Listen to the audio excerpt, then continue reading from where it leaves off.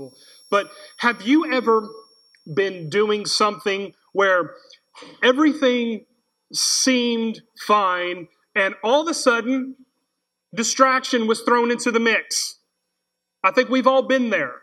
In movies, this is called a wrinkle. In literature, this is called a twist.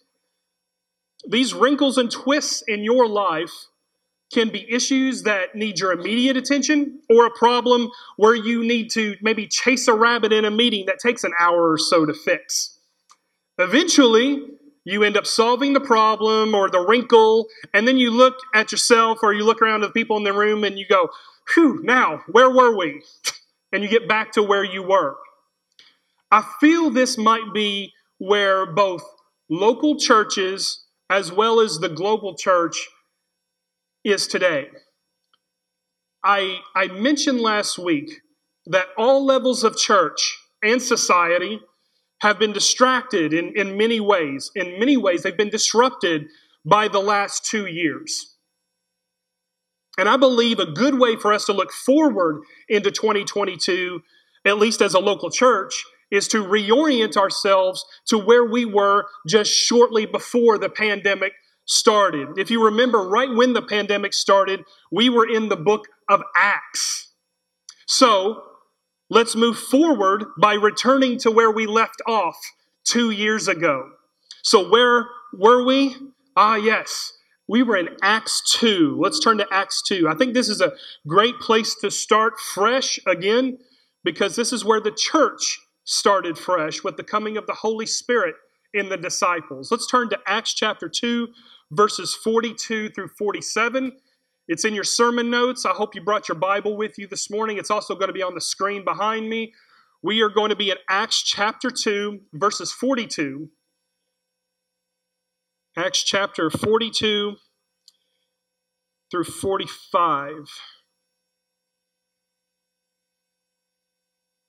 Says this. Luke writes under inspiration of the Holy Spirit. He says, "And they devoted themselves to the apostles' teaching and the fellowship, to the breaking of bread and the prayers.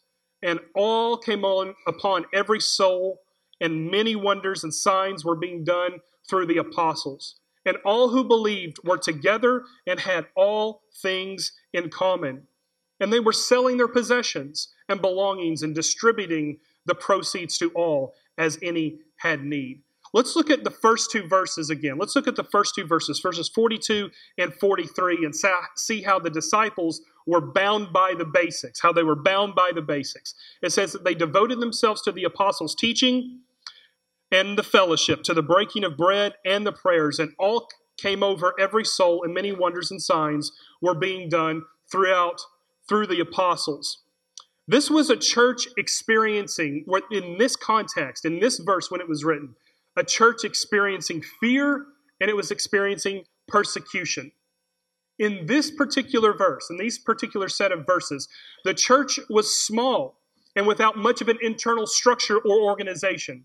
Now, from a modern viewpoint, it seemed that what this church needed was perhaps a slick marketing campaign to attract new members, or maybe even a PR campaign that put them in the most positive light possible.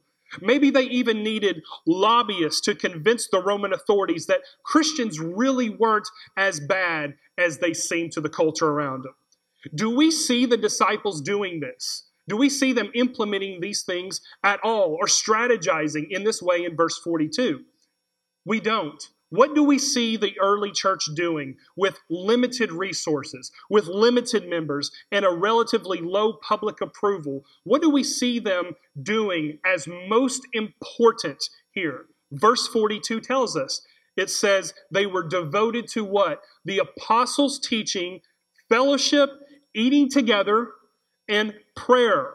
On the surface, if you were just to view these things just as they are on the surface, these practices seem almost too simple to be effective. They seem too basic to work. But when the church centered around doctrine, when it's centered around fellowship, when it's centered around building relationships and prayer, the church just didn't achieve a type of equilibrium with the outside Roman Empire, the church took off. Now, as Southern Baptists, we have really talented people and organizations who do our public relations for us, who produce super slick content. Think about the Lottie Moon videos we watched, and think about the Annie Armstrong. Think about what we do each summer for VBS. I mean, that is high quality stuff. We have pretty decent lobbyists who make it their lives to work themselves into the political sphere to reason and persuade government officials to enact policies that honor the Lord. But in the end, ultimately, church, friends, who is the best PR firm we have? We are the ones. The local Christian in their workplace, the local Christian in their school. We are the ones who do the greatest lobbying for Christ, for the causes of Christ in our culture. It's you and it's me. It's a church that is faithful to the basic functions that we read about in verse 42. And that's why we have to be especially careful, because we can also be the worst PR or the worst lobbyist to the culture if we are not careful. Now let's notice in verse 43, take a look at verse 43 really quick. It says these practices led to certain results. It led to awe and wonder and signs being done in the early church. Why? Why is this the case that these basic things led to such amazing results? There's such a basicness, if that's even a word, in these practices that the early church is flourishing can be attributed only to God Almighty Himself. If it was talent working, if it was slick speaking or great marketing, they could probably attribute it to that. But what the early church did, they did things so basic, so by the letter of God's law, that they could only attribute it to God Almighty Himself. Could it be that we don't see the things we see in Acts today, or perhaps in our churches or in the churches at large, is because we don't act like the church in the book of Acts, and we don't hold to these same things to the same degree that they held to them? Which is why any church that emphasizes trying to be relevant to the culture over biblical faithfulness will ultimately fail in the long run. Y'all hear what I'm saying about this? If we emphasize being relevant for relevancy's sake with how we structure our church, with what we do here, if it's just in order to get people in here by being attractional over biblical faithfulness, it will fail in the long run. Why? Because relevancy is temporary. It always changes. Relevancy is always temporary, and especially today, it's a moving target. What's in, what's out, what's popular, what's trendy. Jesus gave us very specific guidelines on how to build His church and the things that He values. And it's not just being relevant to the culture. It's being faithful to the Scripture. Now, this is why I say this. Remember, disco used to be relevant. It's not anymore, okay? Oldsmobile used to be a relevant car company. No offense to anybody who still drives an Oldsmobile. Ask anyone under 30 who Phil Donahue is, or Geraldo, or Ricky Lake. God forbid, don't do that, you know? And believe it or not, those three people, they used to have a loud voice in the culture. They used to be very relevant, but they're not anymore. So running for relevance is not what we're called to do. We're called to be biblically faithful to reaching people for Christ according to God's standards in Scripture. I wish I had the ability to communicate to churches and pastors that relevancy for its own sake, just for relevancy's sake, is not the top goal of the church, but being relational is.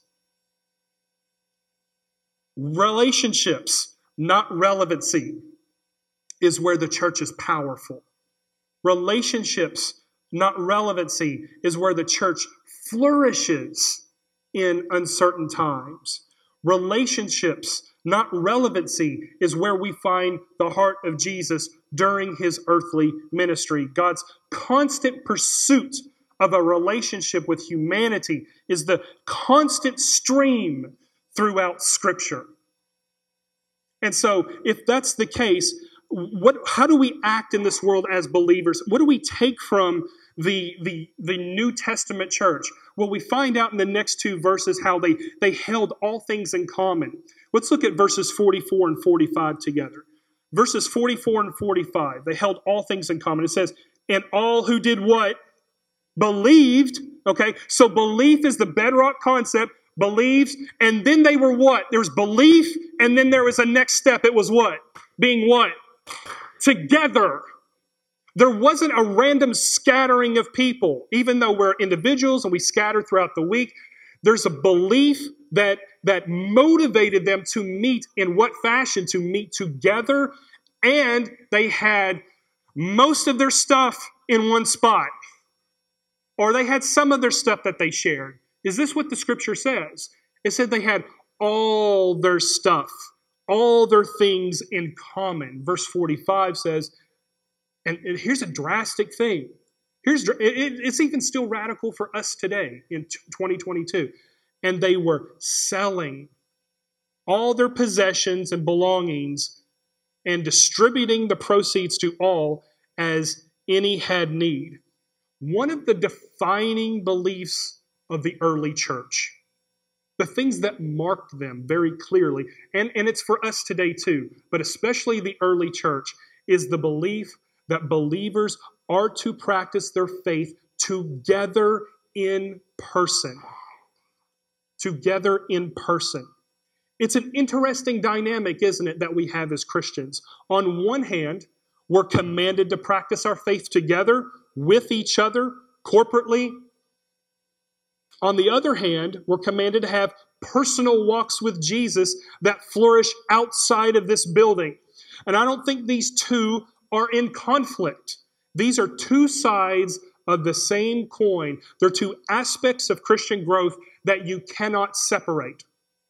For example, if I view my faith as a worship-only type of thing, like I go to Sunday school, I go to church, maybe a Wednesday night here or there. If that's all it is, if I can just isolate it into that little box, then I'm doing something on one day, maybe even two, that should take a top spot on every single day, which is the worship and submission to Jesus. If I'm only doing it on one day, if all I do is just go to Sunday school or go to church and that's it, if my worship is just a Sunday morning thing. And believe it or not, many Christians live this way. Like, I'm good, I go to church. And then the rest of the week, it's just I live my life in a different way. They may not be bad people. They may not be cruel people. But they definitely live their life one way on Sunday and one way Monday through Saturday. If we lived our life like this, if I took this same posture in marriage or in parenting, what type of spouse would I be?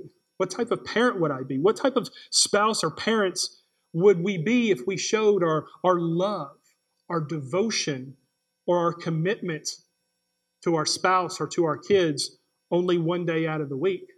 In fact, if we did that type of practice would probably be confusing and maybe even neglectful. I would say it was neglectful to our loved ones and family members. So if we only have a Sunday morning only mentality when it comes to worship, then we are confused about what it means to have a relationship with Jesus. But if my relationship with Jesus, on the other hand, is separated from the local body, the local corporate body at all, like I have a personal relationship with Jesus, but I want nothing to do with the church. I don't want to walk in there. I don't like going to that building. Then I'm being neglectful to my Christian walk as well. You might hear someone criticize the practice that we as believers have of regularly meeting together in a church by saying, well, the early church, didn't have beautiful buildings and sanctuaries and youth departments to meet in. I don't think worshiping in a building like this is something that you'd see in the New Testament. To that, I would say, you're right. They didn't have public structures and buildings in the early days of the church, but it doesn't mean they weren't meeting together corporately from the very beginning either. The early church met in house churches. They met in caverns and underground caves in some instances, and they gathered together for what purpose? To break bread, as it says. Some Christians might ask if Christianity spread so fast in the Roman Empire, then why don't you see ruins of ancient churches dotting the Roman landscape for the first 300 years? The reason you don't see Christian buildings and meeting houses for the first 300 years of Christianity was because it was illegal to do so.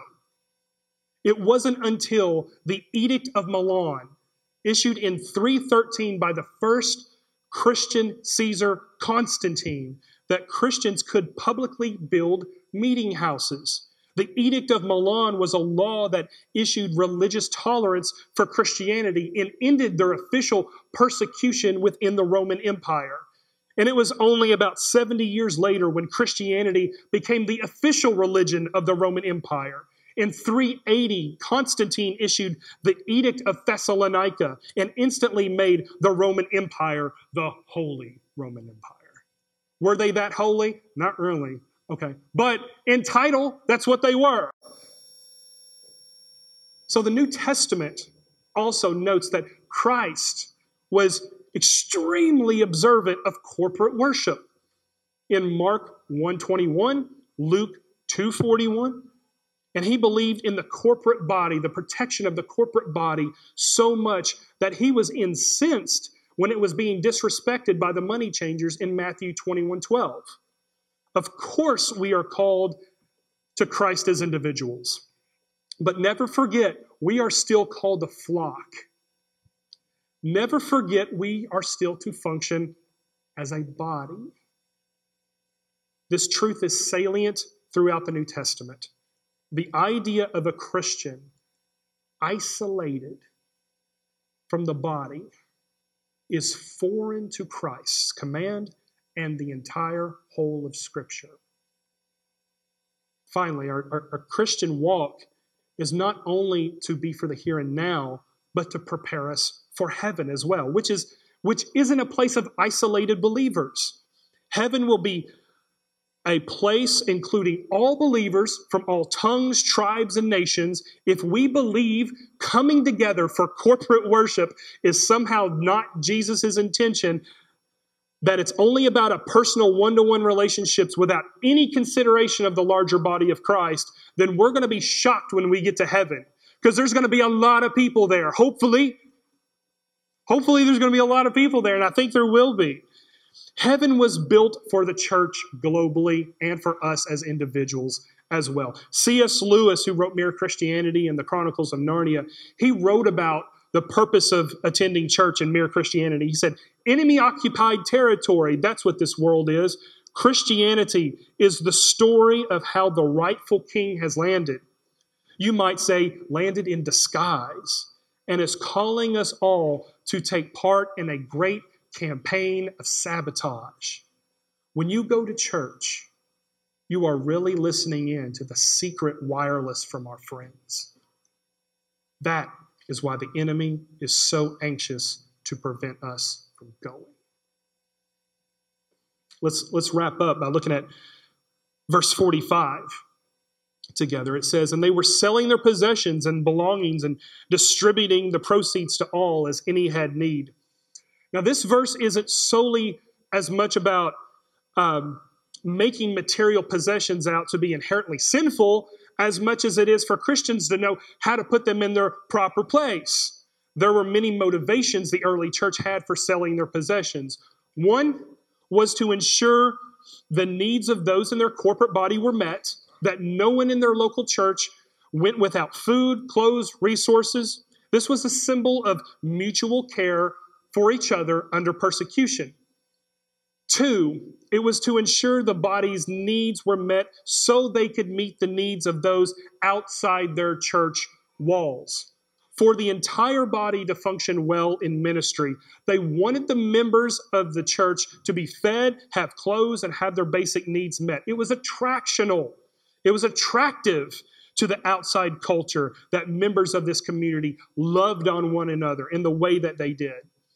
And they didn't have a group of haves and have-nots, a group of powerful people who exerted power over those of lesser means. It was a way of saying we are all equal at the foot of the cross. And the Southern Baptist Convention's cooperative program has, believe it or not, we take that seriously. This is why we have the cooperative program. We pool all of our resources together, just like we did with Lottie Moon. You may not think that $3,000 on its own is a big deal, but couple it with 46,000 other churches, put that together, oh my goodness, what we do.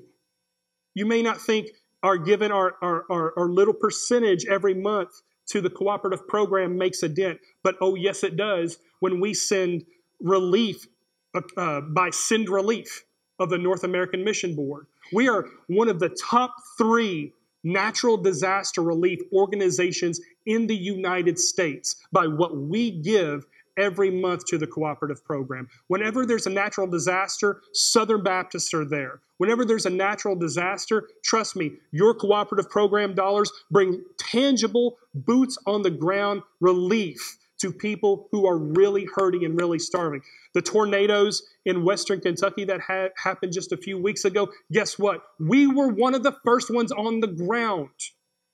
The Kentucky Baptist Convention and the Southern Baptist Convention were building were repairing, clearing brush, cooking meals, making sure people had sanitary items, all of those things before almost anybody else was there. This is what we do. This is what you do because we pool all these things together because we believe what is written here.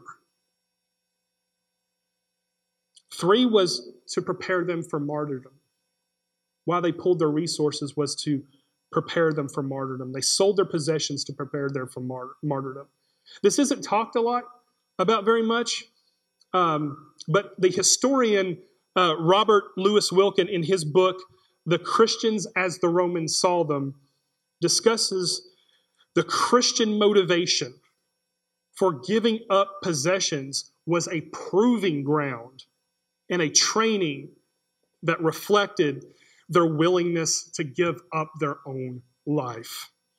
If one wasn't willing to give up one of their 10 pairs of sandals, how would they be willing to make the ultimate sacrifice if called upon?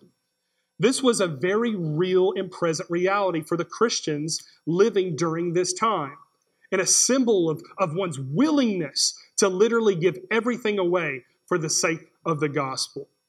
And as I said before, the local, national, and global church today has seen a distraction and a disturbance in the last 2 years. It's unavoidable, and we have to admit it. Before I became a lead pastor, my areas of ministry had been totally in student ministry, education, and discipleship. So I'm always listening really close when I hear seasoned pastors give advice or talk about, what their life is like in ministry and what they've experienced.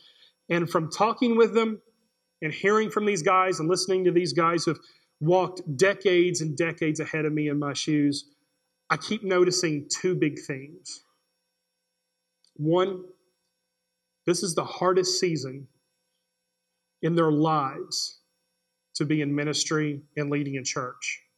And 2, that most churches, if not all, are currently walking their churches through very challenging waters that they've never experienced before. And as sad or perhaps depressing as that might sound on the surface, it also made me do a lot of reflection recently. It's forced me to pull back and think, and one of the conclusions that I've come away with is that the American church, the church here in the United States, with all this distraction, with all that stuff that's going on, we may have right now more in common with the first century believers than at any other time in our nation's history. And even though it may be uncomfortable, even though it may feel like churches are in for a time of change and transition, we can look at the church in Acts and see they were in positions that we can apply to our lives 2,000 years later. Let's never lose sight of the essential, Southside. Let's never forget to hold all things in common, and that the things we hold in common are far more worthy, beautiful, and Christ-honoring than what might seek to separate us. Let's never see our service to the Lord, our giving, or whatever we do to the Lord as empty works, or give into the temptation to think that they're meaningless. They're not. Let's understand that when we give, we are symbolizing our willingness to give our lives away, both in life and in death, if it ever comes to it. So, Southside, this is where we are. So let's embrace it. Let's work until He comes and continue forward. As Sam comes to lead.